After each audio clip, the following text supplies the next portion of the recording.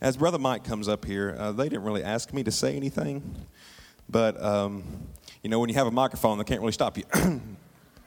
And I didn't there was such a crowd, I didn't have a chance to go by and see Brother Glenn and Miss Pat and your family. And I just want to tell you, preacher, I love you. And I want to tell you, it's been an honor to be able to stand up here on this stage with you every week for the last 8 or 10 months. And how much I appreciate the trust that you put in me and allowed me to serve the Lord. And I want to tell you, I love you. I love your family and your daughters. I know what it's like to be a preacher's kid.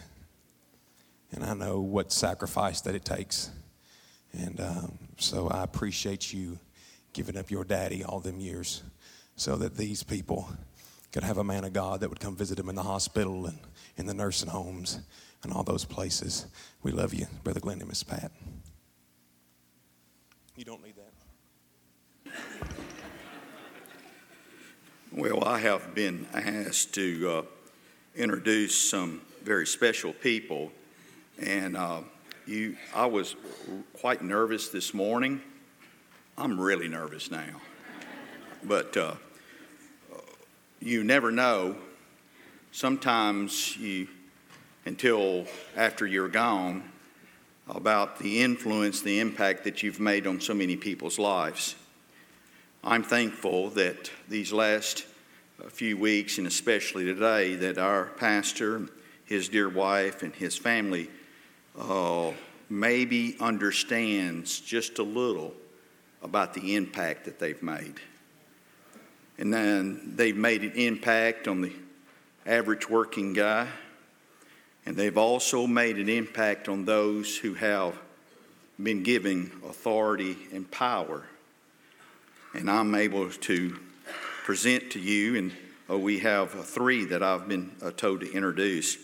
But first of all, I want to introduce to you, and I believe I'm doing this properly, is that I'm able to introduce to you former Senator May Beavers.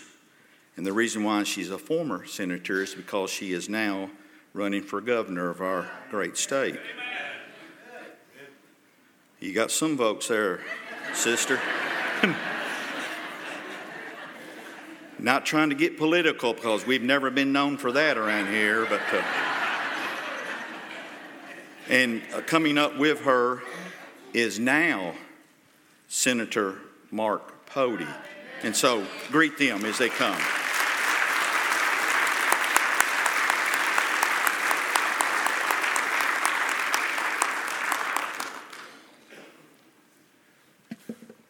Amen. I am excited to be here. You can judge by the fruit, right? I want to tell you something about the man first. A few years ago, I read headlines in one of the local papers. And as soon as I read the headlines, I turned to my wife and I said, "This is a man I want to meet. Somebody that's not afraid to stand up for our Lord Jesus Christ, for who he is and what he did." And after I read that, "Pastor, you've seen me. We have been friends ever since. Thank you. Thank you." I will tell you that this is a man that I've come to for advice. But I want to tell you something more important than that, because it's going to be a lasting thing, and that's the fruit. Last year, Senator Beavers and I, we ran a bill. This bill was wild and crazy. It said that marriage should be between a man and a woman. Who would have thought that, you know?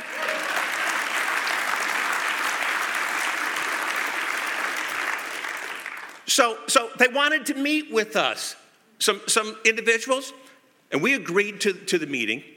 And within about a minute, we knew that this meeting was not going to go anywhere. Proverbs says you don't argue with a fool. All right? I mean, that's exactly. However, it didn't stop there. They chased us down the hall. They surrounded us. They almost kept us hostage in our office. I did my best to get away from them, went into the elevator, and in the elevator, there's nowhere to go, all right? I will tell you the names that they were saying in that elevator. I thought if this elevator would go up or down, it should go one way or another right now, okay? Got to my office. And they wouldn't leave. And security's out there, but they literally wouldn't leave. And I tell you this because that whole week then, and for the following week, the phone calls, the emails, my assistant even called me and said, Mark, would you please just let me not answer the phone? The language was so bad.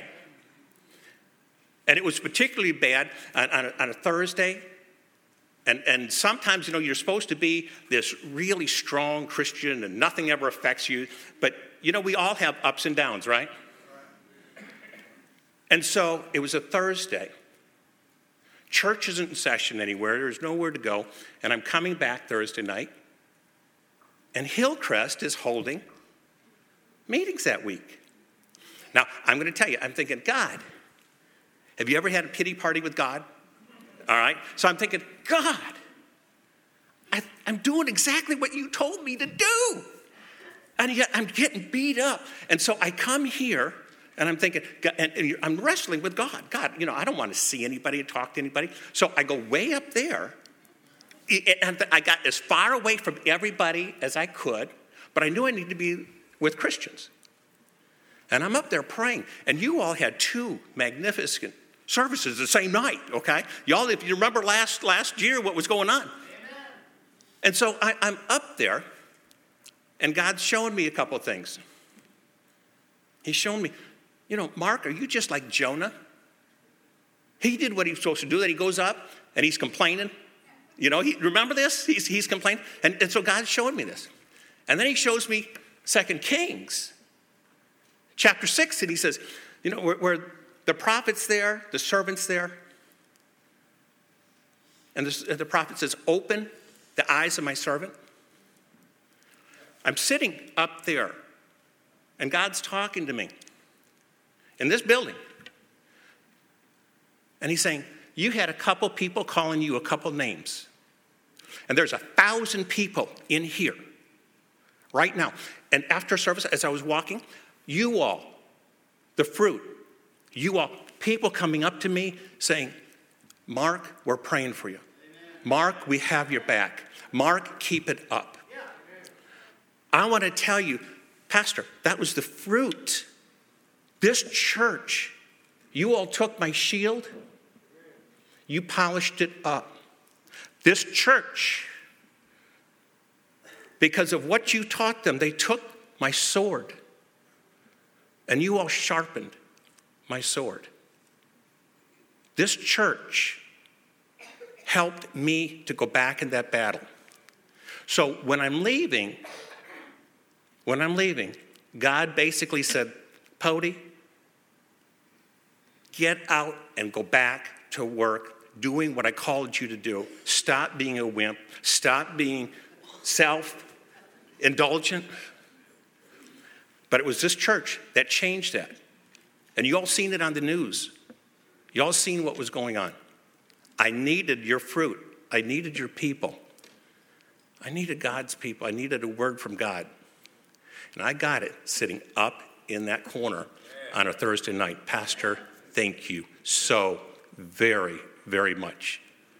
Thank you. And thank you, Lord Jesus Christ, for having him, the pastor of this church that's willing to stand, the fruit that he's done, the roots that he's put in this community, in this town, this county, the DNA that you've introduced him through Jesus Christ is who we are today.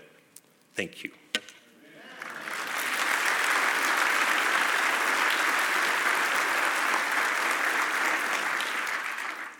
How can you follow that? Pastor, I just want to say I've always felt like you were my pastor. One Sunday, Jerry and I tried to sneak into the back. Brother Denton always saw you, who always called you out.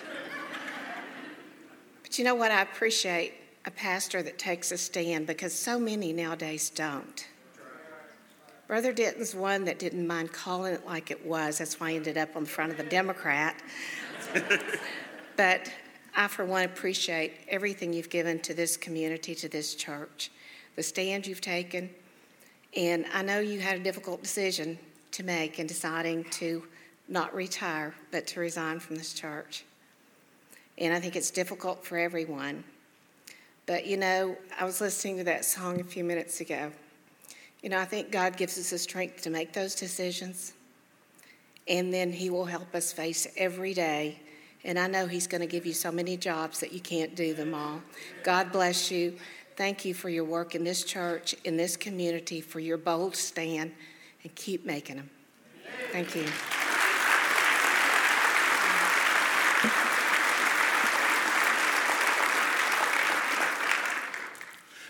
So, we have a proclamation from the state of Tennessee, and it says, whereas it's appropriate that the members of this legislative body should honor those who have performed with uncommon devotion and enthusiasm throughout their years of service. Whereas Pastor Glenn Denton is one such estimable person who has taken a much-deserved retirement after serving with faith and for 28 years as minister of Hillcrest Baptist Church in Lebanon. Whereas having answered the divine call of the ministry for 4 decades ago, Glenn Denton began his career as a pastor of a small church near Huntsville, Alabama.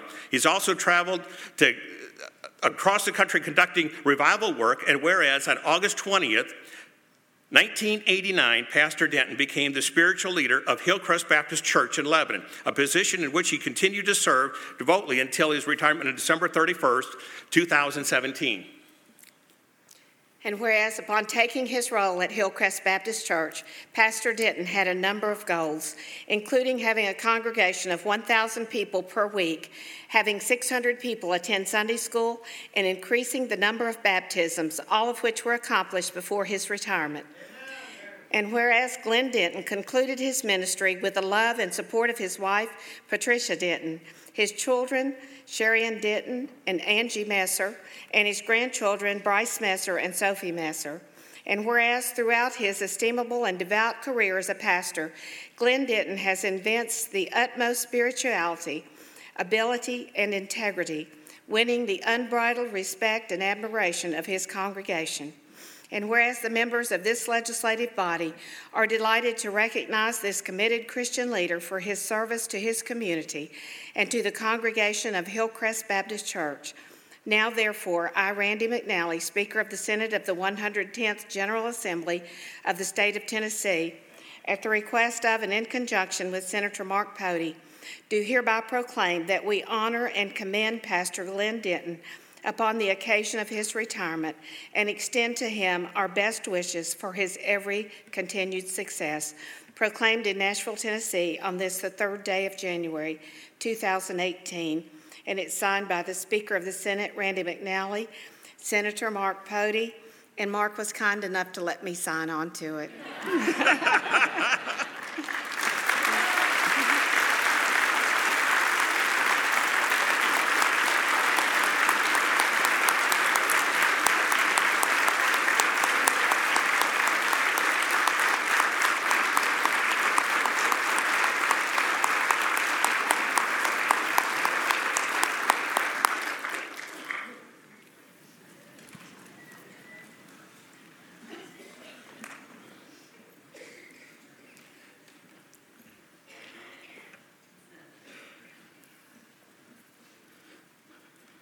Not bad for old country boy from Giles County.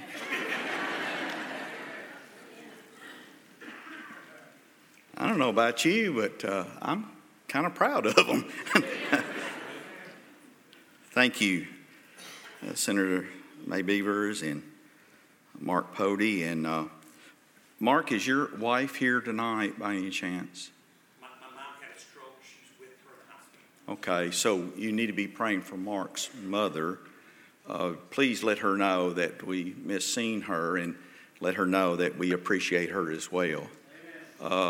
May, I know you have your husband, and I think maybe y'all do not know her husband, but he is here with us tonight. And Senator May, would you go ahead and introduce your husband to our congregation, please?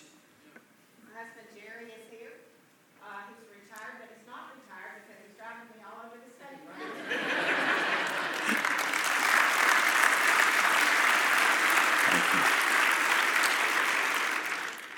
Ain't nothing like a chauffeur, is it? Second person that I'd like to introduce to you is our county mayor, Randall Hutto. And I've already told, and I call him brother. We've done a couple of funerals together, and I got to know him and a little bit of his testimony. So, we appreciate him being here tonight. And your dear wife is with you tonight. And before you come up, would you like to introduce your wife to our congregation, please?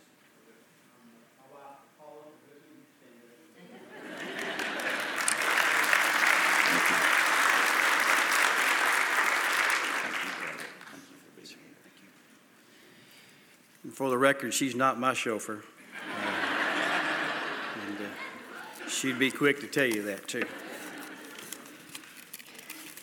It is an honor for me to be here tonight with you, and I would like to, first of all, commend Senator Beavers as running for governor, and it's an awesome thing to have that opportunity here in our county, and we appreciate your service in the Senate for so many years and what you've done on many different levels for us, and thank you for that.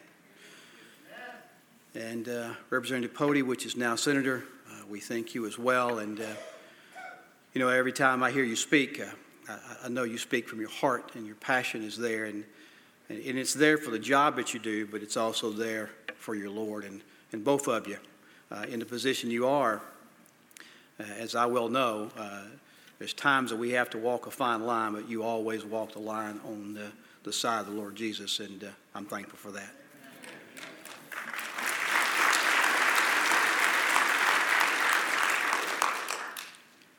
Brother Glenn, I came not long ago, and a 25-year reunion, and for you here, and I don't feel any different today in that the spirit that you and Pat have created here with the Lord is tremendous. It's different. I said that the last time, and I don't feel any different tonight. Now, for over 40-plus years, Brother Glenn, you've answered the call of the Lord. You don't want any credit for the contributions that you've made to the kingdom, and I know you'll give all your credit to your Lord. In 1977, Brother Glenn felt the call of the Lord on his life, and he answered. It's been an amazing journey ever since that time. And he had a choice.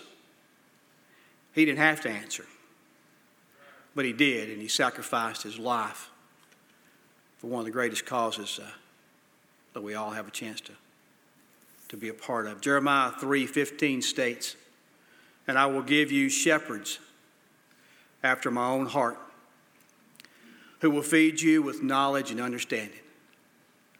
And Brother Glenn has done that for all of you. To me, Brother Glenn, you've got the most important job and the best job that exists. With positive results, your job is the only job that will last for eternity. Brother Glenn only has one speed. It's full speed. Brother Glenn never did this job for the money. He did it with a passion in his heart like I've seen no other. His passion changed your lives. It changed my life because when I saw what he's able to do with your congregation, the few times that I was able to come here, it inspired me to know, where does his passion come from? It comes from one man. That's the Lord Jesus Christ. Amen. He gives hope to those in need. He gave help to those that were sick. And he offered direction to those that had been off the path and didn't waver when you had to get them back in the path. Not only that, I saw him raise a family that I had the opportunity to be around. Some people let their career get in the way of their family. Brother Glenn didn't do that. He loved them just as much as he loved you. And in times that he had to choose, and those were tough, he always found a way to balance it. And those are things that I don't think that we know about. Most of us go to work every day and we come home at 4 and we'll do whatever we need to do at the house. A pastor's on 24/7. But his family calls for him 24/7 as well. Brother Glenn balanced that. He didn't do it by himself. That lady sitting beside him is a big part of his ministry. Miss Pat, we appreciate you and what you've done to nurture every person that he's touched. Today, I think 2 things are important about Brother Glenn, and I'll shut up and sit down. I believe, number one, he's a man that developed a plan on the leadership of the Holy Spirit, and then he can follow it. His conviction to preach the truth and tell the truth no matter the cost. He told people what was right, and it didn't matter what it cost him. Whether he ended up on the front of the Democrat or not, that didn't matter. He's at least 5'6", cowboy boots and all. But when he spoke, his words became real. And they became larger in life. And the Holy Spirit would dwell up in him. I shook his hand a while ago and he brought tears to my eyes, and I understand that that was from the Holy Spirit. For over 40 years, Brother Glenn, I know you have had a plan. And you may have preached your last sermon here. But these people that are in here today will continue to preach your sermon for years to come. And I appreciate that. So the first important thing I guess I remember about Brother Glenn was that the Holy Spirit was always all over him, no matter what he did. The second thing is that his love for people. Some pastors have a job. Some pastors preach. Brother Glenn loved people. He loved people outside these 4 walls here and outside those 4 walls at home. And he did that by ways of being a chaplain to people locked in a cell. On Tennessee Baptist Convention floor. Carrying people to the Holy Land. So when we read about something, we got to see what we read about. Carrying people on mission trips. But mainly, I saw Brother Glenn minister to the mission field that we all come to know, and that's Wilson County. That's the people outside of his flock that he cared about.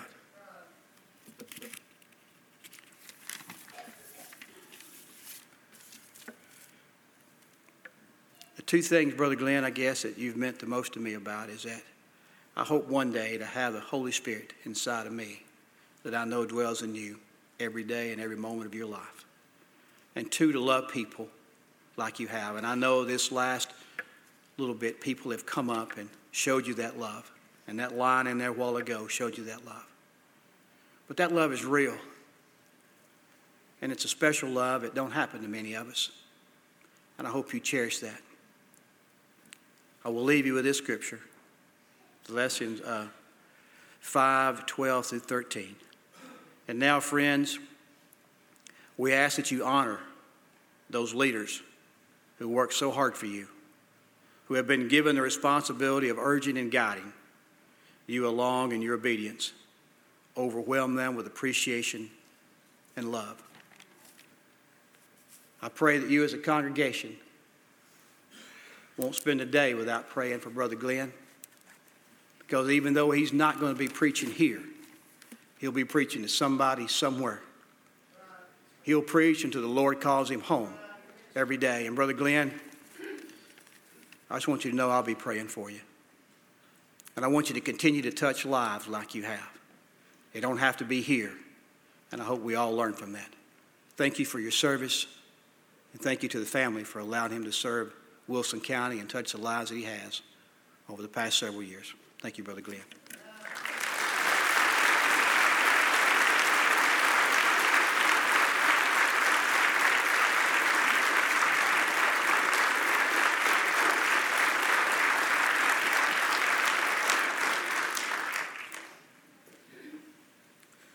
Thank you, brother. I don't know about you, but there for a while I was thinking, are they really talking about the Glenn Denton and I? I'm kidding. Lighten up. Thank you, Mayor. One thing before I introduce the last person I was asked to introduce, one thing that I've rejoicing over is that I thank God that we do have those that are in political office that know our Jesus. So thank y'all. Thank you. So thank y'all for that, and let you know that this congregation, as long as you're sticking with the word and your decision making, we're going to stick with you. But also, in the same vein as our pastor would tell you, but if you get out of the will of God,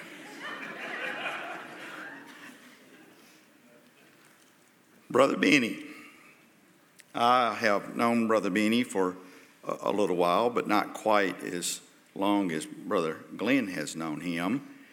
They, to my understanding, are best of friends.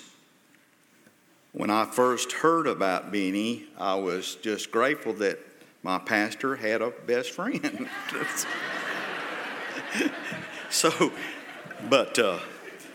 But Brother Benny is here with us tonight, and I'm calling it. Now I'll just call him Brother Benny. I mean, we know Brother Benny. He's been here with us many times, and so Brother Benny, where are you, brother? Okay, come on up. Is your wife here? She is. Would you please let our congregation know your wife and introduce? Well, introduce her anyway. My wife. Brother Benny is a dear, dear friend, Brother Glenn, and I want you to know, brother, thank you for being a friend to our pastor, and thank you for, I know there was times when he was able to vent on you and share with you. So thank you for being, so you go ahead, brother. Thank you. What a joy it is to be here tonight to celebrate with you this wonderful occasion. I'm going to ask you to do something that I know Brother Glenn does every time that he preaches. Will you do something for me? Okay, will you stand up? Okay. Everybody standing now. We're going to do something that may be unusual, may not be, but I want you to do something. All right? If you're standing up straight, would you lean to the left? Lean to the left. All right. Now lean to the right. Lean to the left. Lean to the right. Lean to the left. Lean to the right. All right. You got it now? Thank you. You may be seated. I just wanted you to do what Brother Glenn does every Sunday that he preaches, to not be here and not be moved. All right, so everybody has been moved tonight. Thank you. What a joy it is to be here. It is. Glenn is my friend. He's my buddy. He's my mentor. We, as pastors, don't have many people to look up to, especially in these days. All of our mentors have gone on, but Brother Glenn has been mine. Although he comes up a little short, I still look up to him as my dearest friend. I met Brother Glenn face to face for the first time in 1982. Been a long time ago. And I'd heard of him up to then, but he was doing a revival for my dad at Pleasant Hill Baptist Church in Vantown, Tennessee. You know where Vantown is? Nobody knows where Vantown is. I live in Alabama now, so don't hold that against me. But Vantown is about 12 miles southeast of Fayetteville, out in the country. I mean, country folks called us country. But I had just been dealing with a matter of surrendering to the ministry. And Brother Glenn was doing a revival. And I went over to the church on a Sunday afternoon that it was to begin, and was going through the building as I lived right across the road from the church, and I kept hearing this noise. Oh! And I finally figured out where it was. Brother Glenn was back in the corner of a little old bitty room about this size right here. I opened the door, and he was on his face praying, crying out to God. And God landed up on him during that week. And Brother Glenn preached with power. I'm reminded that Brother Glenn is the Apostle Peter to me. He may not always be sure of what he's saying, but he knows it's from the Lord. As we tried to preach this morning in our services, when the people that Peter had been preaching to in Acts chapter 2 asked him, "What shall we do?" What did Peter tell them? Repent, repent, repent. That's been the message of Glenn Denton throughout his ministry, is repent. You may not always agree with him, but I can assure you that was his message. He would witness to a signpost. I mean, he'd go out of his way to tell somebody about Jesus. It embarrassed me sometimes. But he would always, in a restaurant, when we would travel, we spent a lot of time together. I mean, over the years, we've been to, I guess, 25 or 26 Southern Baptist conventions together. And always telling somebody about Jesus. And I love that. I mean, he was always on. He was always on. We would do things, but the main reason we went to conventions was to eat. Was that right now, brother? We was going into one, I believe it was in San Antonio. Another preacher friend of ours we was talking about where we was going to eat. He said, "Fellas," said, "y'all won't never eat. All y'all do is hungry." And Glenn said, "That's what we're here for." To keep from getting hungry. But Brother Glenn has been down through these years, and he allowed me to go to the Holy Land with him. I'll never forget that, Glenn. It's made an impression upon me. I think that I'm a better preacher because of that. I'm walking where Jesus walked, and where the Apostle Paul and all those great men of God walked. Thank you for that. And I didn't realize I was being in the presence of these dignitaries tonight, and then there's these senators and the mayor. But Glenn, to me, thank you. It's so good to have y'all. Y'all have blessed me, and the mayor and senators. What a joy it is. Thank you for standing for Jesus. It's what we need today. Our country is in sad shape, and I'm glad to see that Tennessee is doing something. And I live across the line, just barely over in Alabama, but we need people who stand for the Lord. So thank you. Now I know that Glenn has told you this many times. I guess the last time we was at the Smokies, we had the great experience. You remember that well, don't you? We made an impression on some women on the golf course. After having eaten that Snickers bar and it about 102 in the shade, and I had a sudden movement. I climbed the hill because everywhere the Smokies is either uphill or downhill, so I had to climb up the hill. It was a whole lot harder coming down than it was going up. But I tell you what, I lost control coming down the hill, and here come these two ladies in a golf cart around the bed.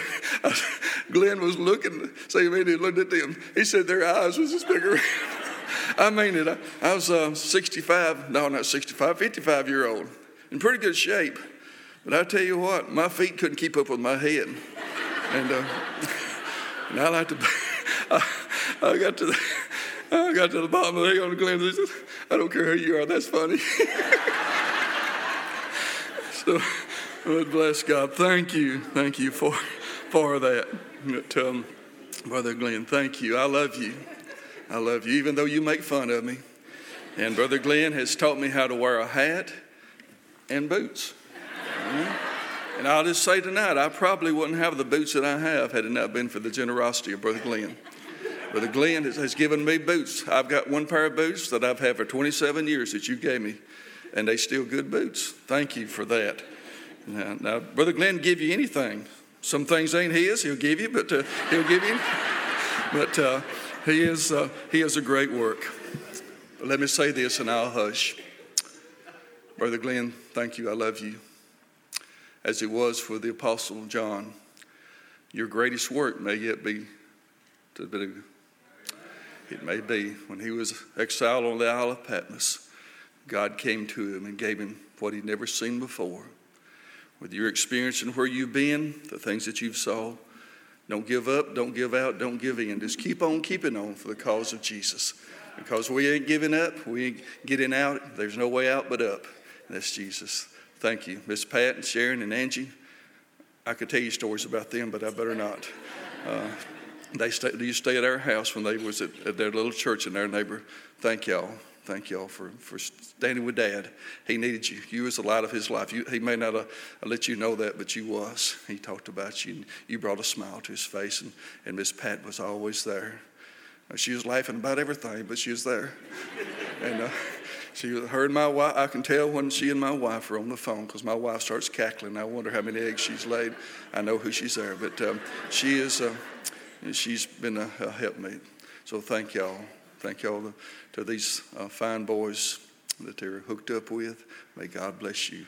And again, thank you. Thank you, church, for what you've done. You've made Glenn's life. Now, as I affectionately call him, and he's the name that I'm going to be referred to in the book that he's going to write is Willie. So if you see Willie in there, that's going to be me, okay? All right, thank you. I love you. God bless you.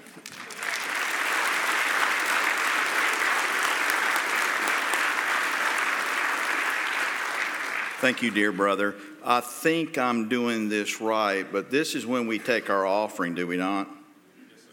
Okay, so our ushers are making their... Y'all thought just because we was having a different type of service that you're going to get away from this, didn't you? No. We're going to take our evening offering. And one of the things that we have been taught, and we have been taught well, the tithe belongs to the Lord. And we take it up every time we meet, and sometimes we'll take it up when we're not even meeting. I mean, that's just the way we're supposed to do, but that's because we've been taught obedience.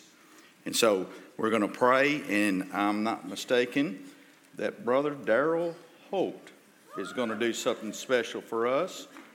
And talking about boots, oh my gosh. When Darrell was with us and my first go around, I thought, that dude's got more boots than any man alive. And they were always colorful boots. And they matched his uniform or suit, He'd go around and he'd always make sure you saw his boots. And then he would blow that trumpet. The first time I heard the trumpet, I wasn't really paying attention, and I thought, we're fixing to go up. But Darrell has been, he calls him his little buddy, and he is a dear friend of mine, and I'm glad he's with us tonight. After our offering, brother, you're going to come and do something for us, and then y'all will no longer see me. Tonight. Let's pray. Dear Heavenly Father, we thank you. Lord, we thank you that we've come to your house tonight. And Lord, we have been going down memory lane. We've been reminded of how good you've been to us. We've been reminded of what a pastor we've had for these 28 years. And Lord, as we heard this morning, it's good to visit the past, but you haven't called us to stay in the past. And Lord, I pray that this will be a church that will continue on for the cause of Jesus Christ. And Lord, as we take this offering, I ask that you would use it, multiply it, that your kingdom's work can be further enhanced. And Lord, we thank you for what we're going to witness later on.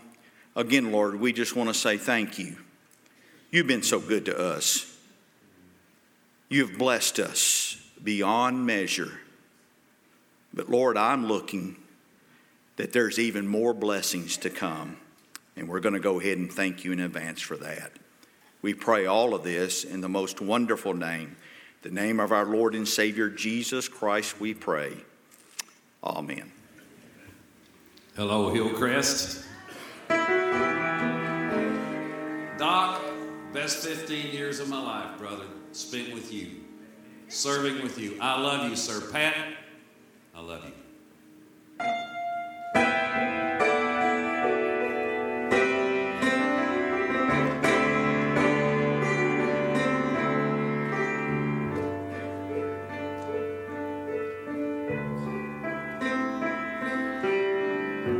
When I made my start for heaven, I could only find one way. The road that led me through the mountains and the valleys. The road not many folks take. Since I've started traveling on my journey, I've covered many, many miles behind me. Miles of sun and rain, miles of smiles and pain. The road's been rough, but I again would choose the same.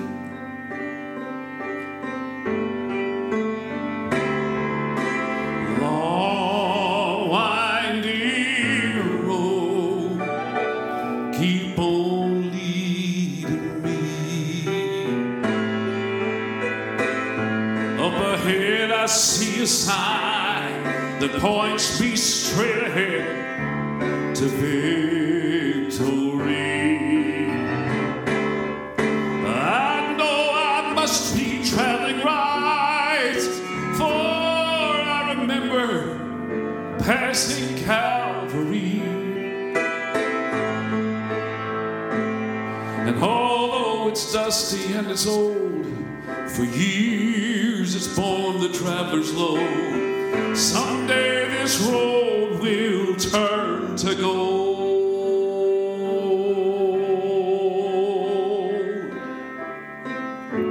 Now there are some times when the rocks hurt my feet. My body strains from the sweat and the heat. My strength is drained till my face marks the pain. My back is bent from the strain. Oh, I could turn around, for the road is still there. And every mountain that I've climbed again I'd have to bear. But you see, folks, I can't turn back. Some might be using my tracks just up ahead. This just might be this road's end. And it's a long, winding road. Keep on leading me. Up ahead I see a sign, and it's pointing straight ahead to victory. I know I must be traveling right, for I remember passing Calvary. Although it's dusty and it's old, for years it's borne the traveler's load. Someday this road will turn to gold. And for some this road's already turned to gold. But for me, someday this road will turn to gold. Sing this with me, church. I love to tell the story.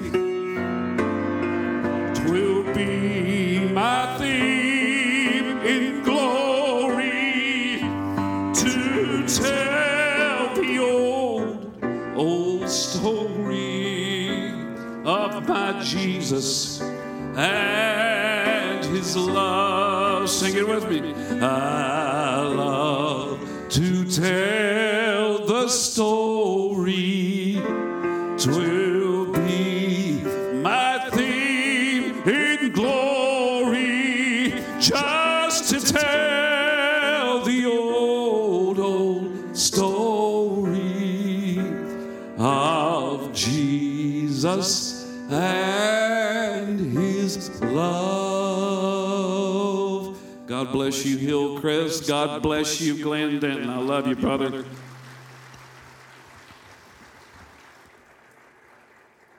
Thank you, Brother Darrell. There's always got to be somebody come up here and pour water on the fire, doesn't there? We got a fire going tonight. But I want to bring something to light. Mark Pody just got elected senator. I'm not going to ask you how many voted, but Mark, what percentage voted in that election? 9%. 9%. That means about 50 of us voted. What do you think? Mark, I confess, I didn't vote. I went to the early voting place, and I was going to vote. I was on my way to Nashville, and I was supposed to go to Tucker's Crossroads and vote, and by the time I got back, I forgot it. But I am a senior citizen, so just keep that in mind. May, when you're running for governor, remember that.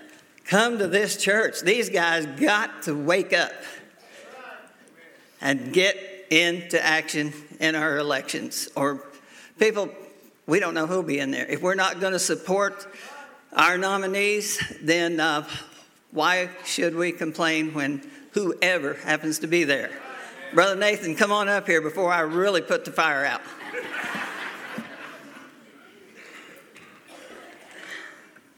Well, Brother Mark, my wife Tammy and I did vote. We went to early voting and we did make it. I'm not sure that I'm qualified to be here with these dignitaries and preachers tonight, but Brother Glenn, we love you and have loved you for a long time. Tammy and I got here about 8 months before Brother Glenn came to church here at Hillcrest, and he's been our pastor for our entire adult life. We've raised 2 children here under his leadership, and we thank you for that. When Jim asked me to speak, about 1,000 things went through my mind that I could say, and then he said, "You've got 2 minutes," so I'm probably not going to make it in 2 minutes, but it's hard to limit 28 years to just a few minutes. Last week, as Brother Glenn was sharing some of the stories from our past, Tammy punched me in the ribs and said, "Is that true? Did that really happen? Do you remember that?" I said, "Absolutely. I remember every one of those. I can vouch for you. Those stories were true, and there's 1,000 more of those that nobody really knows about, or not very many." In those early days, the church, of course, was a lot smaller than it is today, and we were much younger in those days. Brother Glenn taught the young married Sunday school class when he first came, and Tammy and I were there, and just very few of us in that class. And I remember some of those first parties that we had with skeet shooting at Tom and Barbara's house, and the golf outing that we took up to Fall Creek Falls, and some of those fun times. I remember Brother Glenn and Miss Pat and Tammy and myself taking a group of youth in that old van that had the snow tires, if I remember right, up to East Tennessee for a retreat one weekend. That was a lot of fun. That was an interesting trip, to say the least.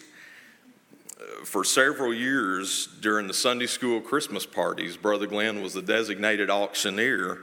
We did auctions to raise money for the Lottie Moon Christmas offering, and Brother Glenn took care of that. When Angie first came, she was about 9 or 10 years old, and she and I tried to outplay each other on the original Nintendo Super Mario Brothers. She always won. we've watched Angie and Sharon grow up and be used by God. That's a testimony to Brother Glenn's leadership in his home as well as here at the church. Brother Glenn, I wanted to share just a passage of Scripture with you that to me pictures your life as the pastor here at Hillcrest. 1 Peter 5, verses 2 through 4 says, "Feed the flock of God which is among you, taking the oversight thereof, not by constraint, but willingly, not for filthy lucre, but of a ready mind. Neither as being lords over God's heritage, but being ensamples to the flock. And when the chief shepherd shall appear, you shall receive a crown of glory that fadeth not away." To alliterate that in 3 points, just the way you taught me. Number one, you fed the flock. For these 28 years, you've preached with expository preaching. You've taught us the Word of God. You've evangelized, you've taught, you've strengthened, you've rebuked, and you've led Hillcrest faithfully. I'd say you've fed us well. We've had full course meals. Not only did you feed the flock, but you fulfilled your responsibility. You took the oversight of this flock. You took it seriously and you protected us from outside threats, most of which the church body at large doesn't know anything about because you protected us from those. You monitored everything.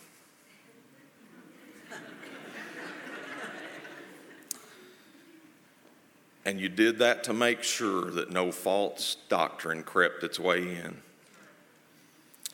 I remember being amazed as a young man, thinking, how can he manage so many different things and keep them straight in his head? And he never forgot anything. And that's the truth. It was obvious that God gave you a supernatural gift to be able to do that. And to oversee so much the way that you did it with such confidence. Verse 2 there talks about the responsibility that you fulfilled and you did it willingly. You weren't forced to do it. There's no constraint in your life except the Holy Spirit's leading. I've never seen you pursue dishonest gain.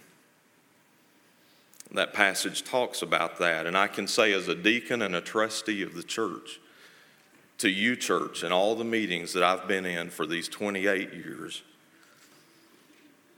I've never seen Brother Glenn try to take anything dishonestly.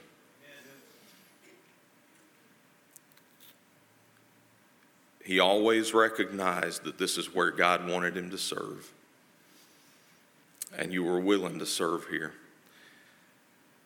And verse 3 talks about the fact that you've worked side by side with the members of Hillcrest, not like you were better than anybody else. I know we've been joking about the parking place lately. But over these years, you've always worked side by side. You set an example. You were faithful in attendance. You showed us how to live by your giving. You showed us how to work by your working. And you took your responsibility here as pastor seriously. It's been obvious. And thirdly, not only have you fed the flock, fulfilled your responsibility, but there's a future reward for you.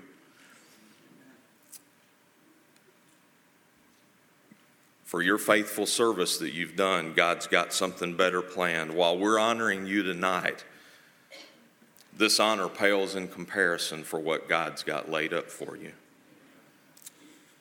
In closing, I think of Moses at the end of his time as leader of Israel.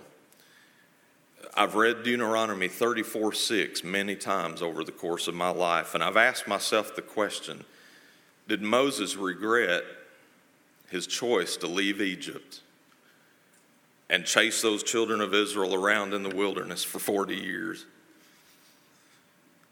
And in Deuteronomy 34, when he was in the presence of God and God ushered him personally into heaven, covered him with his hand, I'm convinced Moses had no regrets. He could have stayed in Egypt, had a life of wealth and ease, but he chose to be where God put him. And I've watched you for 28 years be where God put you. You could have taken your gift, gone somewhere else and made more money than we've been able to pay you. But you stayed where God put you. For your faithful service and for choosing to stay where God placed you for these 28 years, I hope, like Moses, you can look back and say, no regrets. And I believe that, knowing your heart. That's exactly what you'd say.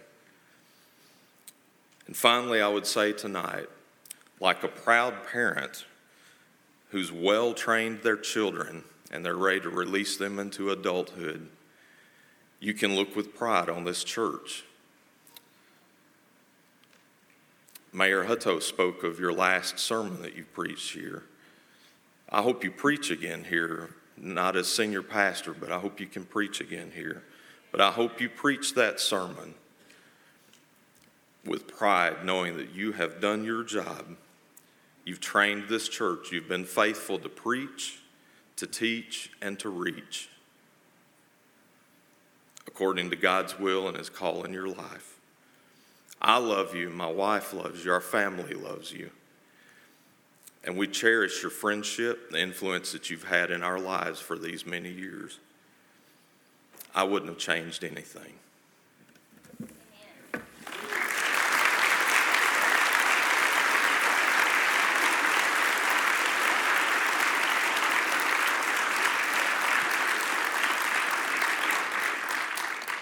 Thank you, Brother Nathan. Just to set the record straight, I didn't tell him 2 minutes, I told him 5 minutes.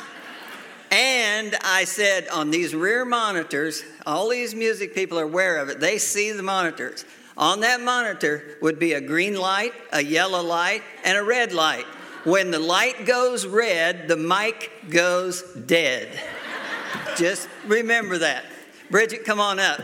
Randall Hutto, I forgot to say anything about you, but if I remember right, our chairman of the deacons got his last spanking in school from you.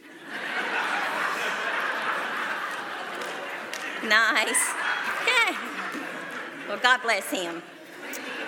I have no idea why I'm up here in front of all these dignitaries. I am Miss Pat, to quote you, I'm about to throw up. I was just asked to speak to a few words about Miss Pat. So I've got notes in front of me, and these are for, and you gave me 5 minutes. I thought you shortchanged Brother Nathan. But I was asked to say a few things about Miss Pat, and Brother Glenn's in there too. But I got notes here to keep me on track and also keep me hopefully from crying. I've got a couple of stories I wanted to share with you. Back in September of 2002, our ladies had gone on a mission, had not gone on a mission trip. We'd gone on to a ladies' retreat in Birmingham. And I was just not happy in my spirit. I was struggling with my salvation. I didn't know it was that at the time. Miss Pat prayed with me during the invitation, and I knew I wouldn't make it.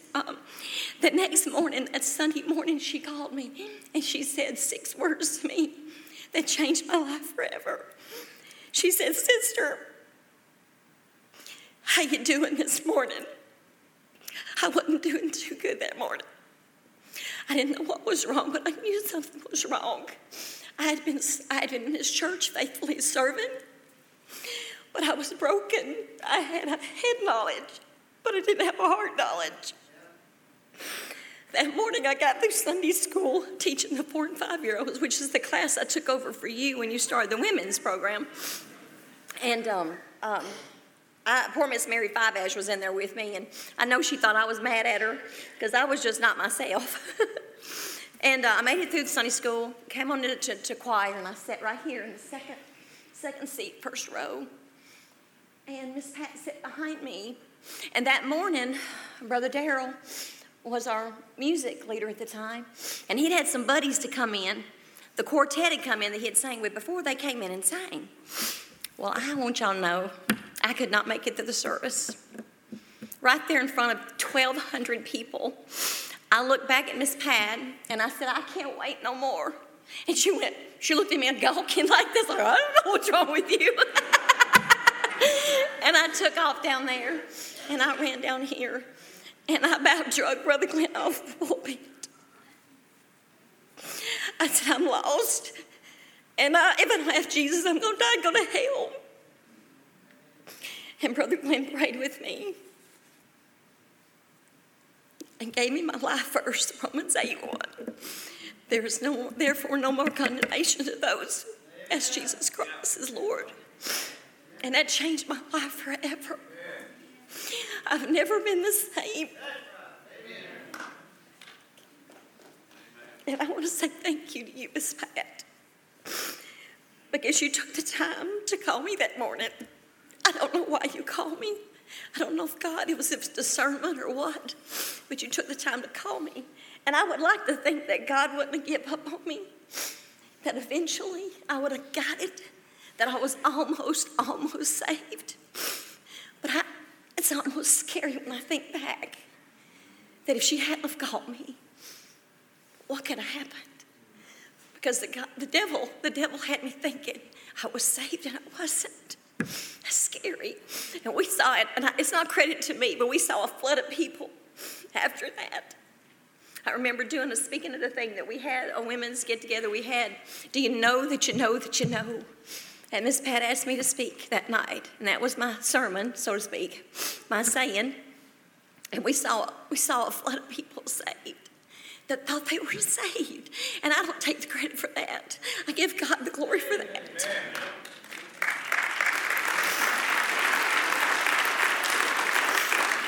Okay, the second story, we got to lighten this up a little bit. Whew, getting this root off here. Okay, after a few years after that, Miss Pat and I had an opportunity to go out to a women's retreat out in Wyoming. Okay, but getting there was quite an adventure. Okay, the second leg of our flight was canceled. We got stuck that Friday night in Montana. You know, I say the closest I ever got to the Mall of America was in Montana, was riding a bus after midnight that Delta had put us up at a hotel. So we get to the hotel and we check in there or whatever. The next morning we get back to the airport and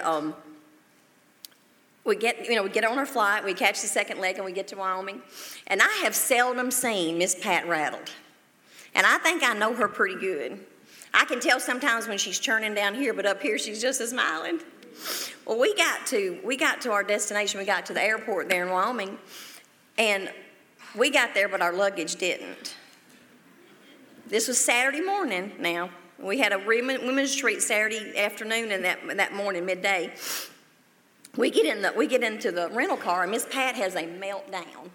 A meltdown. She's holding on to that steering wheel with everything she's got. Not because we didn't have any clothes, not because we didn't have any makeup, nothing. She was freaking out because she did not have her curling iron. And I mean, she was screaming with everything. She goes, I got to have my curling iron. I got to have my curling iron. And I'm over there in the passenger seat with my 35 millimeters, that tells you how old it was. And I am taking pictures of her, and I got a picture of you. I'm going to look that thing up. Her hair's all over her head. We ain't got a speck of makeup on. We're freaking out, and I'm laughing out of control because that's why I get through is laughter. But the story doesn't end there, and it has somewhat of a happy ending.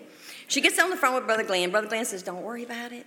Go to the mall, get whatever you need. It's going to be fine. There wasn't no mall where we were.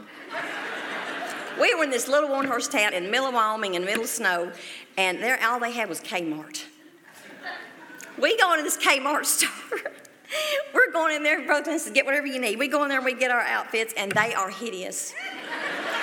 I ain't got nothing against Kmart. I shop there all the time, but these outfits are hideous. And Miss Pat is still positive. Well, I don't think they're that bad. I said, oh, yes, they are.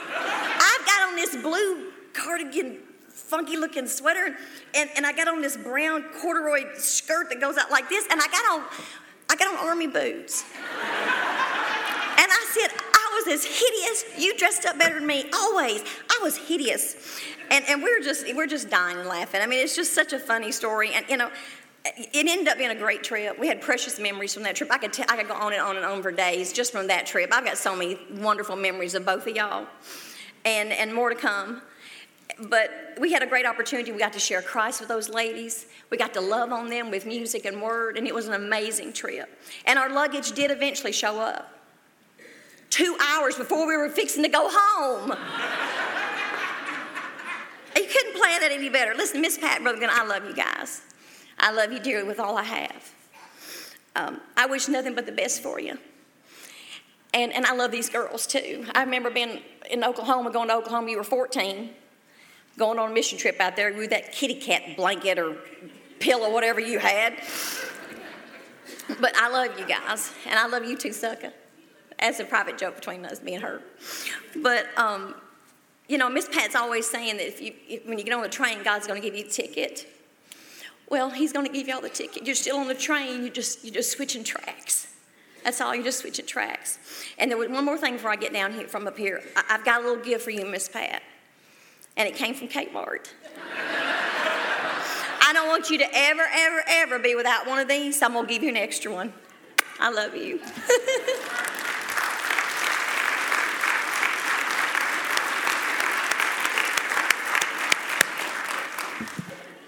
Boy, Brother Mike had it right. We had the dignity and the dignitaries all at first, and then the nuts came out. Todd Harris, where are you?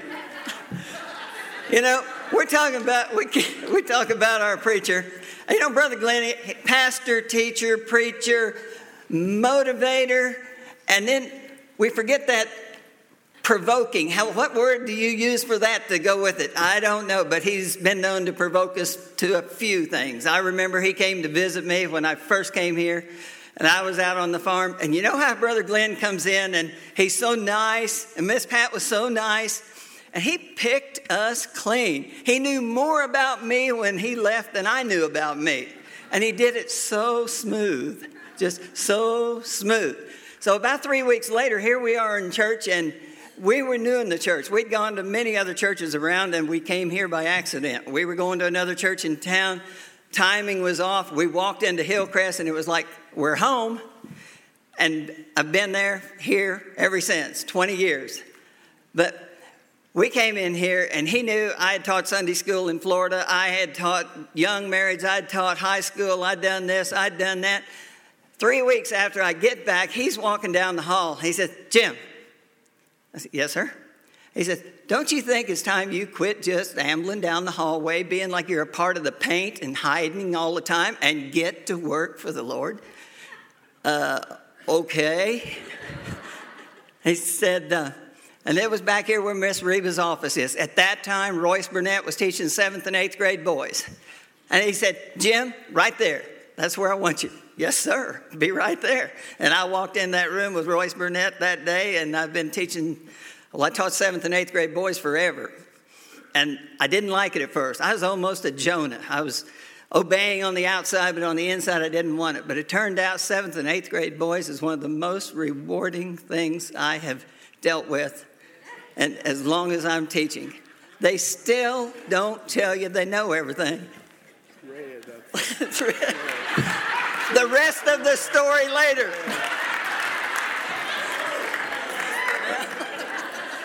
Well, I want you to know this is the first time I've ever spoke, and you're going to be able to tell. And I got an appropriate introduction when we brought the nuts out. So all I know to do is what I've seen and stuff, and the only reason I'm up here is him. So first off, I wrote this down. I'm going to speak it. Courtney, Corey, and Debbie will be out in the foyer with a table. Copies will be $5. two for 12. But anyway, I'm going to read this because I can't stand here and face everybody like all these professional people. But anyway, Debbie, Courtney, and I have been here at Hillcrest for about 26 years. And when we got here, there's probably less than 200 people here, and maybe 50 on a good Wednesday. we were immediately drawn by Brother Glenn's preaching. The only preaching that was close to this was Brother Bob Kelly in Franklin Road, we felt like, who's somebody who really stuck with the Word. As it turns out, me and Brother Glenn, he's like a brother to me, and we've had a lot in common. We're both children of Korean War Purple Heart recipients. We're both baseball fans from the 60s, him the Yankees, me the Tigers. And both big Ronald Reagan fans. And we both were physically removed from the Power of Positive Thinking class.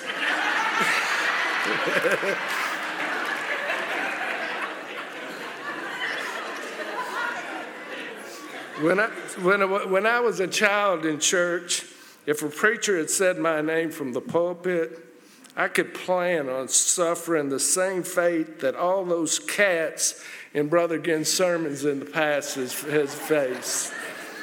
So, but being called out from Brother Glenn in the pulpit, especially early on, I actually considered it an honor because it was kind of like hearing Patricia Ann, Sharon Renee, Angie Carroll, and he liked making fun of Todd Harris, and that was good with me because I knew how close we were, and he wasn't going to hurt my feelings, and for the most part, there was a whole lot to make fun of. So it made me and my family feel like part of his family, and we always have.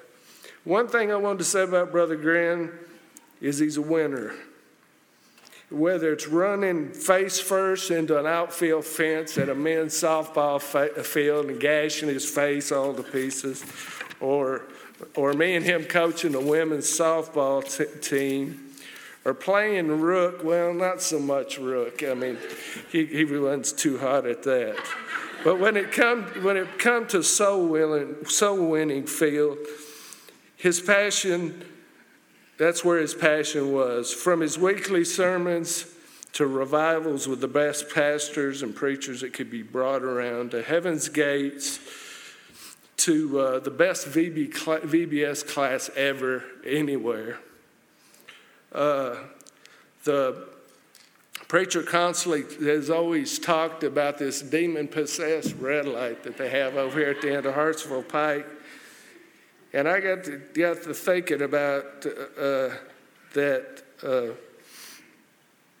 Could you imagine he talks about having to wait for that crazy light, but could you imagine what it's going to be like being in line behind him after Jesus gives the crowns?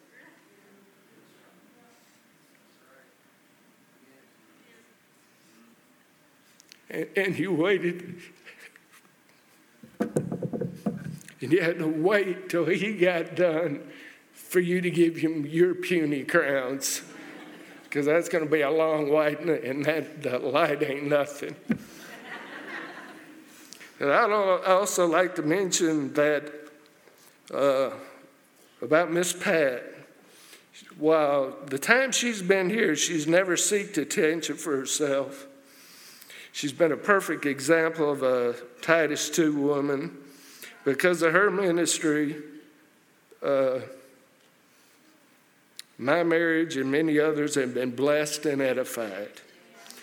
Lastly, preacher, just to throw in a CCR reference, you being a big fan, when you get ready to write your memoirs, I thought I'd maybe give you a title. Bad Moon Rising to Amazing Grace. We love you. My whole family loves you.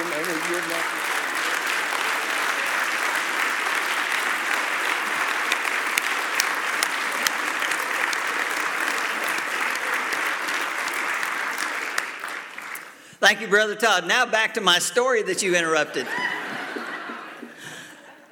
I was talking about teaching 7th and 8th grade boys and how rewarding it was. And Jared, where you make your way on up, but Jared was in my 7th and 8th grade class, Jake Lanham, just on and on and on. So many that have surrendered to the ministry and surrendered to God's work. And it's just such a joy. You don't see it when they're 7th and 8th graders. You wonder, are they even in the room sometimes? Never had a behavior problem. We had fun in our class. Never had a behavior problem in any of my classes. But boy, I wondered if they were listening. Of course, Brother Glenn, do you ever wonder if we listen? So Brother Jared was one of my class members. Then after he got out of school, he came back as my assistant, and he was there. And after a while, it came to the point where the student became the better teacher. And now he's in Bible college, and he's surrendered to preach, and it's just, there is no way to express the joy when you've been a part of a young man, when you see the changes. And as Brother Glenn, when Steve Vaught also worked with him a lot, it gets to where you can spot them long before they realize that God's calling them. And you just know it. And you start. Jared, I'll tell you, me and Brother Glenn prayed that he wouldn't wreck his life before he got married. We just did. So, Brother Jared, come on. Thank you. Well, I was going to tell y'all that I was always Brother Glenn's problem child, but I guess that's been told for me. I guess my biggest question is, how come all the dignitaries didn't get a 5-minute time limit? They always show up on the good times. We got yelled at him every Sunday. I mean, so, but no, I know for a fact I have a different story than anybody else that is here.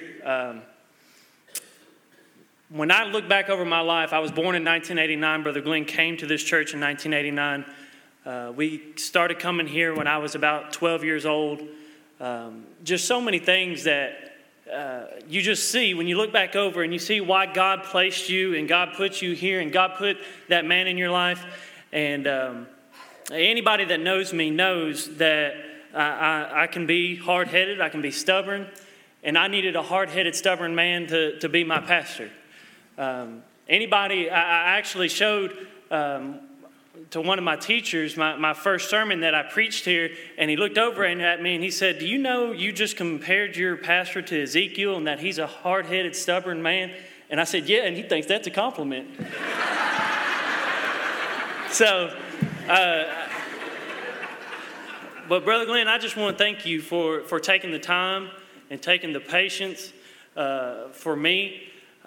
Jake, I think, is after me, and y'all see Jake. He's the pretty boy of us. He looks the preacher part. I'm the one that needed the molding. I'm the one that needed the cracks over the head. I'm the one that needed the beatings. And Brother Glenn was faithful and has always been faithful to knock me down a peg or two. I told my congregation that I preached to this morning that I was coming here to honor the man who is my hero. The boys at school, they have Adrian Rogers. They have whatever the next big. They name off people. I don't even know who they are. I don't care who they are, because you're my hero. At the end of my service, when I'm done, and they look back over my ministry, 40 years, however long God gives me, for me to be even mentioned in the same sentence as you as a pastor would be an honor to me.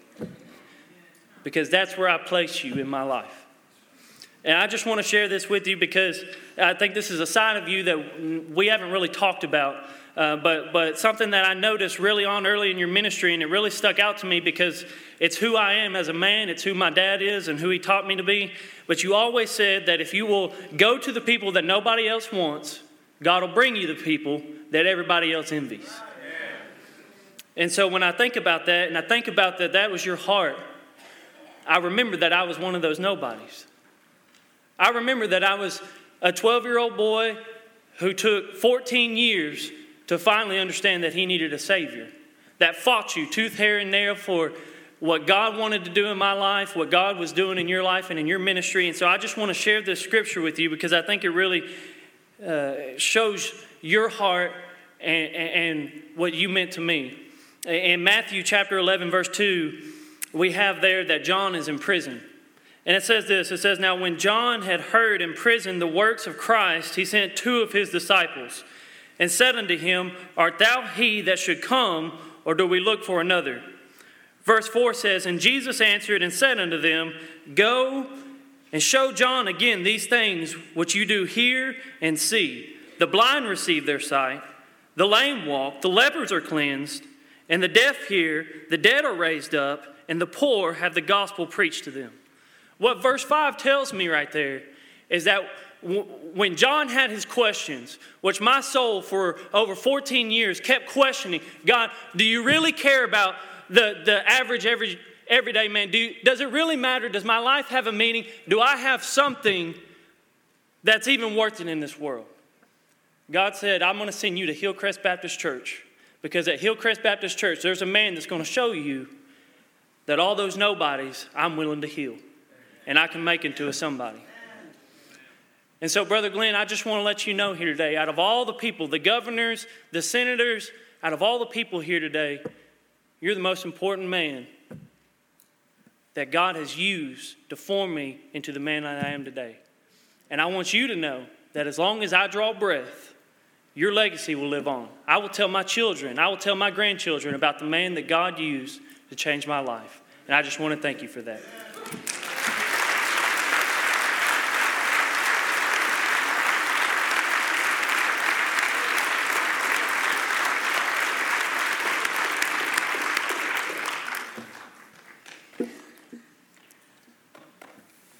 Jared, I'm just here to tell you, he used more adjectives than that back when you were in high school. But Jared has been a joy to watch him grow and watch him grow in the Lord and the ministry, and just he's a real blessing to this church. And I'm going to ask Lisa, come on up. Lisa Sarles. And I'm going to have her come up now. All right. Sister Pat, I love you. Miss Pat, a.k.a. Sister Pat, P. Denton, mentor, teacher, and my friend, our friend. 10 years ago, when my mom passed away, this lady, she came to the funeral home, and she rubbed my feet. And that's all. She just sat there and rubbed my feet. I always saw Jesus in her actions, always going above and beyond for others. Like the Bible says, Matthew 5:47, what more would you do than others? When I first came to Hillcrest, I was a mess. I felt so unloved, so dirty. But Miss Pat, she showed me support and encouragement.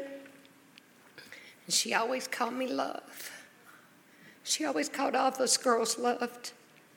And that's one thing she made me feel here, is loved.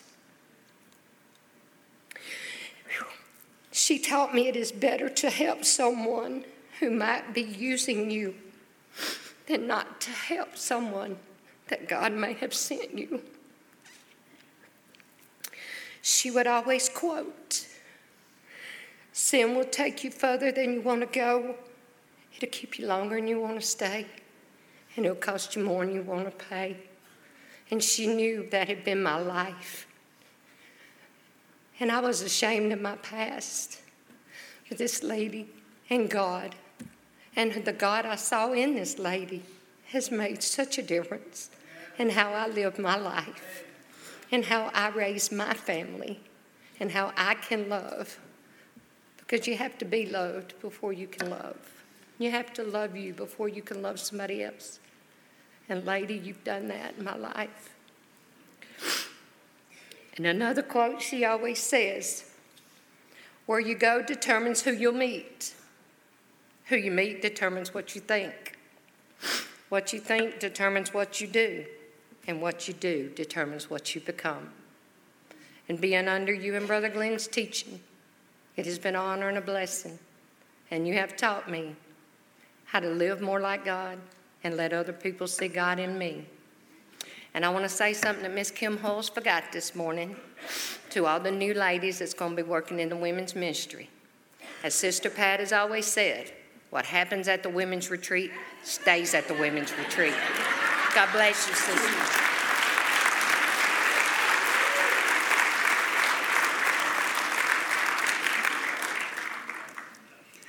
Thank you, Lisa. While you're telling stories about P. Denton, I've got to tell you, one year, Sally and I were in Florida. Called Brother Glinton up and say, hey, why don't you fly down to Tampa and we'll show you around the state while we're down here. An hour later, they called back and said, okay, we'll be on the plane in the morning. They get down there. Well, what would you like to do? Well, we'd like to eat some Cuban food. We'd like to see alligators. We'd like to do this. We'd like to do that. And we want an airboat ride. Okay, just happen to have a friend that's got an airboat handy. So we get it set up and we go out in the airboat, and I figured we'd go for a 30-minute ride or something. It's about 40 degrees, and you know Brother Glenn loves cold weather. So here we are. We go out there and we get in the airboat. Figure we're just going on a short ride because the man needs to work, I thought. We get in the airboat and we ride and we ride and we ride and we ride. And Brother Glenn's freezing to death. I mean, he's freezing to death. And I'm freezing to death. And then pretty soon Brother Glenn gets in my lap, try to stay warm. And we're still freezing to death. And then this guy's got, I don't know, whatever, 300 horsepower airboat or whatever. He said, you want to go ride on dry land? Okay, so he takes up across an island on dry land, 4 of the 5 of us in the boat, and we just, a lot of power, and it just went on. And we stopped for a little bit, and we say, how far are we away? And he said, oh, it's going to be a couple hours before we get back. I said, the ladies need the bathroom. About that time, Miss Pat says, hey, we're bush broke. Don't worry about it. And away we went. That's our pastor's wife. Brother Jake Lanham's going to come up and talk to us. Now, Jake is the youngest of these preacher boys that's preaching, and he's in a church. Let me tell you the kind of church he's got. He wanted to come so bad tonight, and he didn't know how he was going to work it out. So he calls them up this morning and says, hey, we're having church at 5 o'clock tonight instead of 6, so he could get here. Now, hang on and watch him, and Benny, don't worry about it. He'll move. I mean, he can't stand still. Well, Brother Travis came to me before this started and said, by the way, you just got the pulpit mic, right? And I said, what do you mean? He said, that means you can't move like you want to move. And I said, oh, I can move like I want to move. Don't you worry about that. But I believe me and Brother Jared surrendered at the same conference, if I am not mistaken. But I have, as a pastor, and I've only been a pastor about a year now, but if there's one thing that I can take with me and that I embed in everything I do in my ministry, it's faithfulness. And Brother Glenn showed me what faithfulness was. And as I was thinking on, because of course everyone's going to compare him to somebody in the Bible, Peter and the Apostle Paul. And I was thinking, who in the Bible was so faithful in a time when nobody else was? And man, my mind went directly to the book of Daniel. And in Daniel chapter 5, verse 10, or chapter 6, verse 10, it says, now when Daniel knew that the writing was signed, he went into his house, and his windows being open in his chamber toward Jerusalem, he kneeled upon his knees 3 times a day and prayed and gave thanks before his God, as he did aforetime. Now I'm sure since most of you go to Hillcrest, you know this story. What happened was there was a decree made that no one could make supplication to anyone but Darius. And Daniel had already been praying and being faithful in his prayer, and he didn't let that decree stop him from being faithful. And let me just tell you something about Brother Glenn. There's been times to where they said you can't preach on sin. You shouldn't preach on homosexuality. You shouldn't preach on living with each other before marriage. You shouldn't preach on all these things that the other churches and other churches in the world says, hey, don't preach on it because you'll lose members. Don't go there because you're going to offend somebody. Don't mention that because somebody's going to send you an email. I don't think I've given out my email. I've learned that from what you said. They can't email me. No. But anyway, but all that saying, see, Brother Glenn stood in this pulpit that I have an honor and privilege to stand behind now. And he said, I'm going to be faithful to the Word of God. I'm going to be faithful to call upon my life that Jesus gave me. But every single person, I guarantee, in this room can say that someone was sent to them that was faithful to God and made an impact in their life. Well, I'll just go ahead and tell you that Brother Glenn was one of those in my life. As a matter of fact, I can count on one hand how many spiritual role models I really have. I'm not talking about all those frou-frou preachers like I like to call it. I'm not talking about those preachers that look all good. I guess I'm a pretty boy. I guess I don't know about all that. But I'm not talking about those just weak, jelly-legged preachers. I'm talking about people that actually preach from the Word of God. Well, Brother Glenn, again, he was that for me. You know, I was 2 years old, and my parents started coming to this church, Hillcrest. And I was in a nursery and everything, and grew up. And I remember, and I was talking to my mom, and actually it's funny, I got to say something real quick. I told her about a story. I said, I remember when Brother Glenn came and visited us, and I was really young, and we had this little cow thing that I would, rock back and forth on. I busted my lip. She said, Jacob, I wouldn't use that story. Those were Mormons.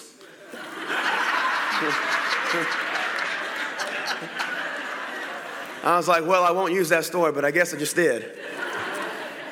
But anyway, I do remember, my mom was telling me that they started coming here, and at first it was just my mom coming, and she would bring me, of course, and she said that Brother Glenn visited her and my dad, multiple times. And she said that it wasn't a matter of months that my mom and dad walked down hand in hand in the Ebenezer Center and gave their life to Christ under the preaching of Brother Glenn. What that did is, because Brother Glenn was faithful, and because my parents saw that faithfulness, saw that passion, and saw that drive, they become faithful. Then I grew up being a Hill Christian. I was a purebred Hill Christian, y'all.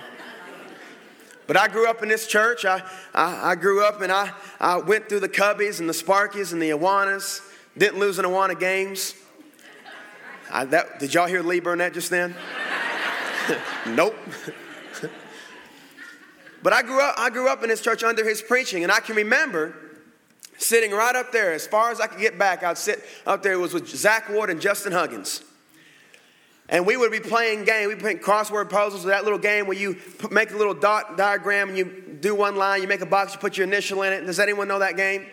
Okay, good. Well, I played that all throughout the message because I knew that if I listened, I'd be getting convicted. I didn't want to get convicted. As a matter of fact, I didn't want to give up my sin. I didn't do drugs or drink alcohol, but I knew that I was a sinner in need of a Savior. Well, I would even, we got to the invitation time, and this, you think I'm just talking about a one-time thing. I'm talking about it every Sunday night, and Wednesday night. It's no joke. And man, he'd start the invitation. I don't know if any of you are guests, you have not heard an invitation like you've heard a Brother Glenn invitation. Let me just tell you something. If you in sin, you having a hard time. Your heart's going on like this. You sitting there. And I'd be sitting right up there, and I would put my head down, and I would say, Lord, I know what I need to do. Brother Glenn's making it quite clear. But Justin, you want to play a game again? And I would try to distract myself because I knew if I listened to that preacher, the Holy Spirit would start pricking my heart. Well, I have you know, it was right over here that I gave my life to Christ. It was right over here that I surrendered to preach. It was in this same very church that I met my beautiful wife. It was right here that I was ordained to preach the gospel ministry. And it was all because somebody was faithful. Brother Glenn, I appreciate that. You know, I tell you, and I know I'm being all serious and stuff, but I preach up at Cedar Grove Baptist Church. You told me not to proselyte, didn't you? No, I'm just kidding. 2045 Cedar Grove Road. No, I'm just kidding. I'm just kidding, please. I still love you, brother. But no, I preach the way I preach. And I don't fear the world. And I don't fear the peer pressure that comes from the world because I was under his preaching for 20 years. And I thank you for that, brother. And by the way, I wear my boots too. But I'll tell you right now, and I didn't write anything down really, But I will say this. Brother Glenn was faithful, and it impacted my life. And I love the fact that what can happen here is you may be going to another path of ministry, but as long as we're faithful, like you were faithful, like Christ was faithful, we'll continue to grow. And we'll continue to share the gospel. And brother, I tell you, I don't have many funny stories with you because I'll be honest with you. When I was younger, you scared me. You scared me to death. I ain't never in my life been so scared. I remember one time it was a picnic out there. And, we had the egg toss and everything. And man, this mic, man, can I just take this off? And we had the picnic, and I won a Bible. And I remember going up, and he said, hey, if I draw your name, or if you won this, whatever it was, then you come up and I have a prize for you. I have a Bible for you. So I'm sitting there, and I'm like, man, I just won, so I must be getting something. You know what I'm saying? I was very competitive back then, so But anyway, I was sitting there, and I was going, he called my name. He said, Jacob Lanham. Jacob Lanham. I was like, oh, why can't he just throw it to me? Pass it on. So he says Jacob Lanham in like a stern voice, and I start running. I'm like, okay, I'm coming. And man, he gave me that Bible, and I don't know what it was. And I know I'm not trying to be all, idolatrous or anything like that, but I just, something inside of me want to be like, can you sign my Bible? But brother, really, I thank you for everything that you've done for me in my ministry. People at Cedar Grove, they actually kind of get mad at me sometimes because they'll look at me in a deacon's meeting and they'll say, you're not Brother Glenn, right? And I'll be like, I know. But you've impacted my life. You've impacted my family's life. And I love you for it. And I thank you for being faithful.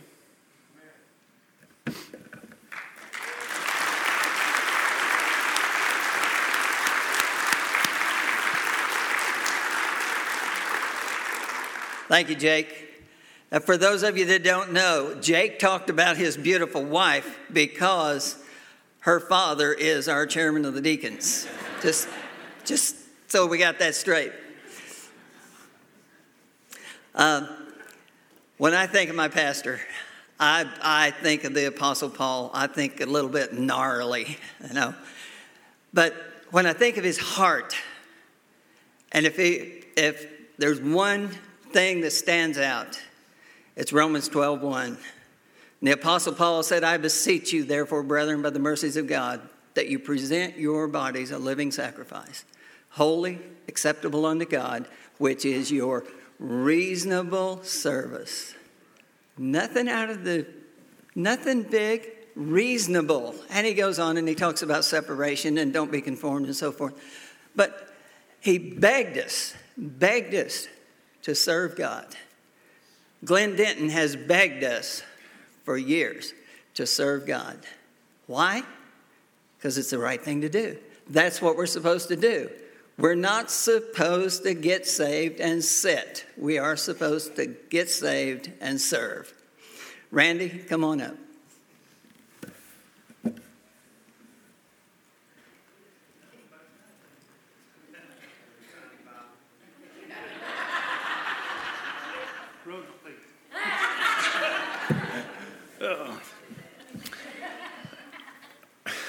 Before I get started, I want to thank everybody that had a part in putting this together.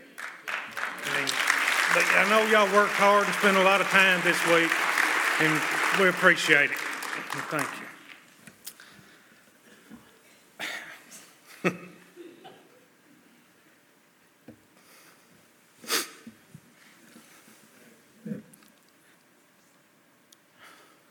I'm sorry. Forgive me a minute. I met Brother Glenn about 28 years ago, but it wasn't here. He came to my house, and I was 16, 17-year-old, and he asked me to come to church, and I told him I didn't have time to come to church. that I hunted and worked, and my weekends, my Sundays that I hunted. And it took, 18, 20 years. A lot of praying from him, my wife, my family, my mother. And I received Christ over there in his office one day. And ever since then, I don't know what, it was God, I know what it was, but I've had a bond with him.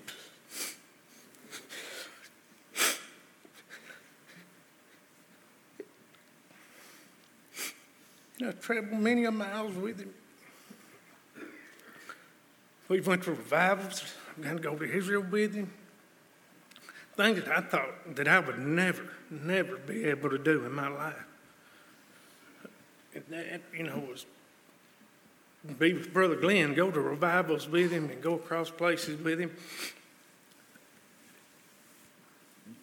And I don't mean for us to be at the last. I won't tell you what kind of pastor he was. I've stopped at night on the side of the road and watched him get out and puke just to come to see one of y'all sick or his family sick. He'd get back in and say, let's go. We've been to revivals. He'd get done, he'd fall in the floorboard. I'm sorry, brother. But you mean a lot to me. You're more than a pastor to me. And you're a friend. And God's put me, I know it's not a calling, but put me in position in this church y'all have, and I thank God for it. And it's been for a time, I think. And to have a friend as I do in Brother Glenn. Brother, I love you. And I'll be here for you. And I'm going to tell one.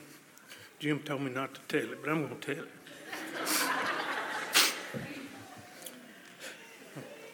We was in Somerset one night, me and Brother Glenn at the radio that he broadcast on. And he had preached, and we left there, and he said, we got to find a store. This is a Kmart thing, too. he said, I've got to find some hand sanitizer. So there's a Kmart, so I pull over at Kmart, and we go in there. And y'all know, he kind of tight just a little bit. We was looking there and looking. He said, I ain't giving this much for this hand sanitizer. He said, this stuff too high. I ain't giving. We stood there. And I looked. I took one off the shelf, opened it up. I said, let me see your hand. He opened it, I squirted it. I said, let's go.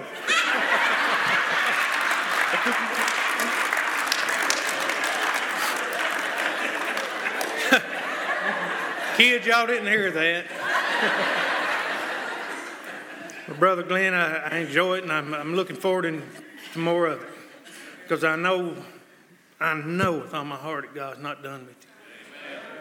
The revivals that people still falling at the altars, crying, begging of your preaching in here.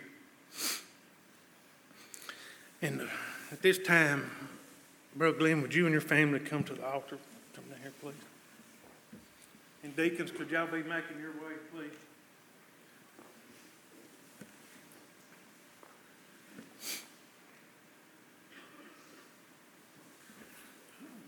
Family too, let's have this on here.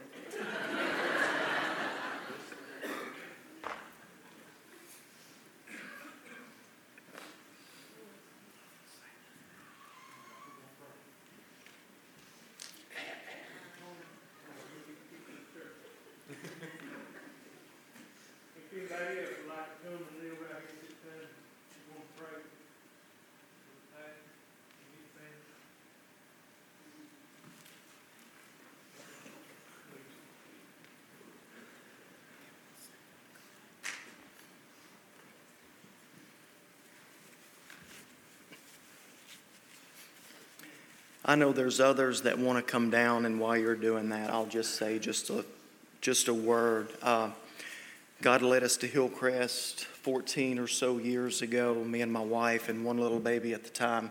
We actually came about this time of the year, Brother Glenn. We had just had a Super Bowl where there's Justin Timberlake, Janet Jackson, strategic wardrobe malfunction.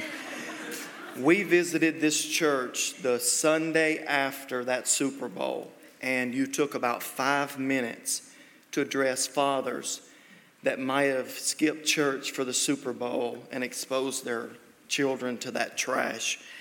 And I knew that night there's something special about this man. Over 14 years,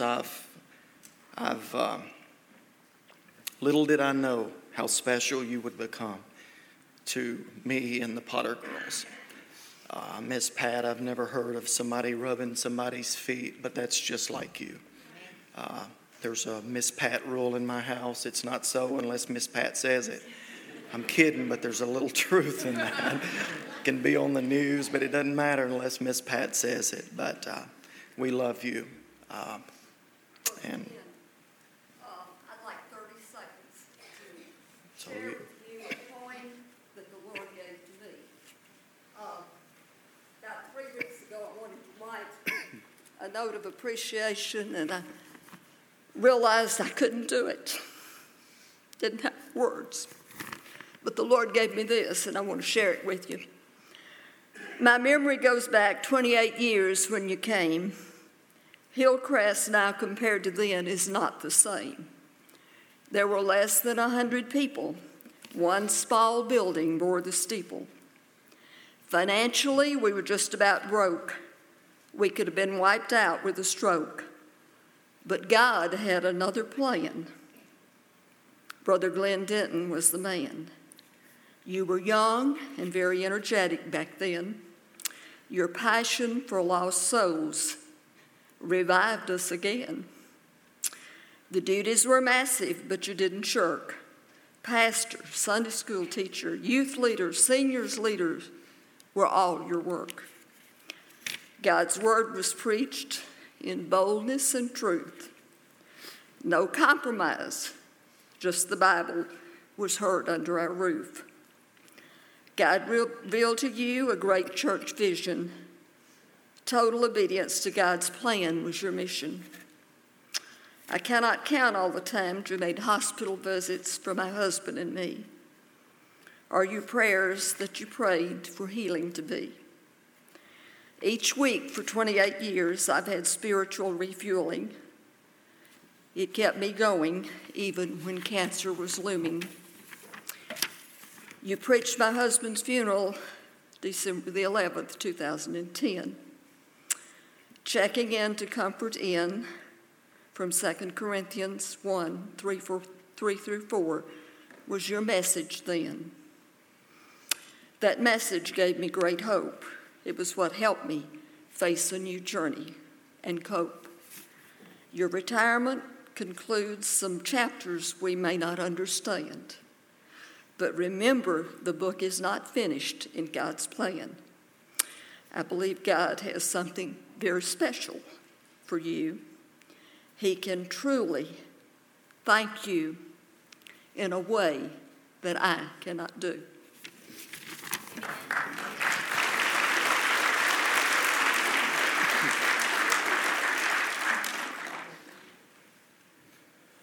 Let's pray, if you will.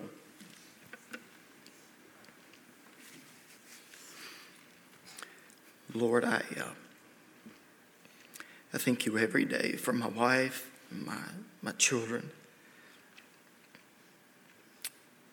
Thank you for my church, and my church family. And God, you know, in a lot of ways, my church family is closer than my own family. But God, I thank you every day for my pastor and what he means to me. I've seen him fight when nobody would fight. I've seen him stand when nobody would stand. I see him keep going when everybody would have quit. And God, you know there's times I just wanted to stop. I just pray that you just come get us. But I was encouraged by our pastor and the work that he did and his dedication to your ministry.